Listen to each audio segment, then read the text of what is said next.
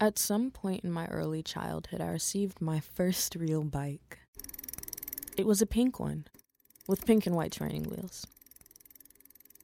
I was very eager for my father to remove those pink and white training wheels so that I could be like one of the older kids who rode around our neighborhood day in and day out. One specific day, the Atlanta air was warm, the sun was high, and the chirping birds finally welcomed spring. For young Alyssa, this was the perfect opportunity to ride my new bike to the playground. As I rode down the massive hill that cut through my neighborhood to the park, it became apparent that I was not completely prepared for the task. I panicked. I applied my brakes a little too suddenly, or maybe I attempted to turn. Regardless, I soon found myself on the ground. I felt a cold sting on my still sore legs, and as I lifted the denim of my pants to take a look, I broke into tears almost without thinking. There, beneath my jeans, both of my legs appeared covered in blood, bare from my kneecap to the midpoint of my shins.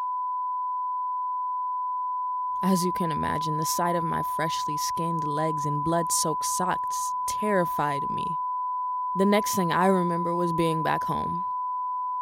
My mother carried me upstairs and sat me on the bathroom counter. And although she and my aunt assured me profusely that I would be okay, the prospect of having my legs rinsed with peroxide, coupled with psychosomatic panic, made it impossible for me to stop my tears.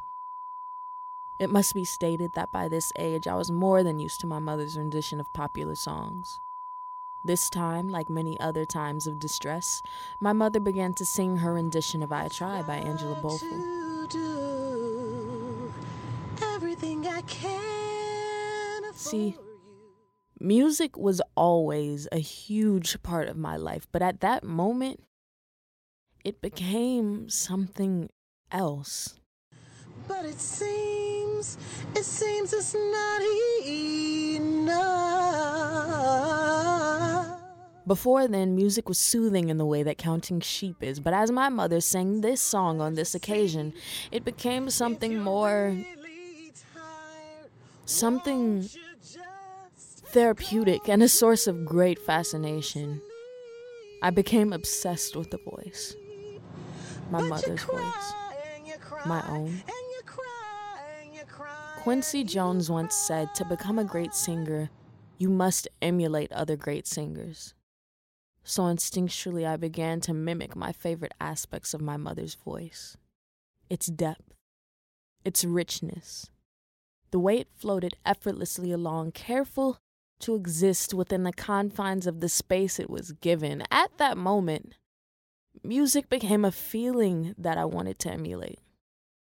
First, because of my mother's voice, and next, because as I created more and explored the recesses of my own voice, I began to realize the endless expanse of possibilities that were within my own ability to create.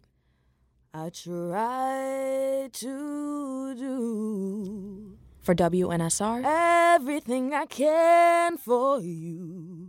My name is Alyssa Jones. But it seems it's not enough. Now if you're really tired, you see, won't you just go to sleep?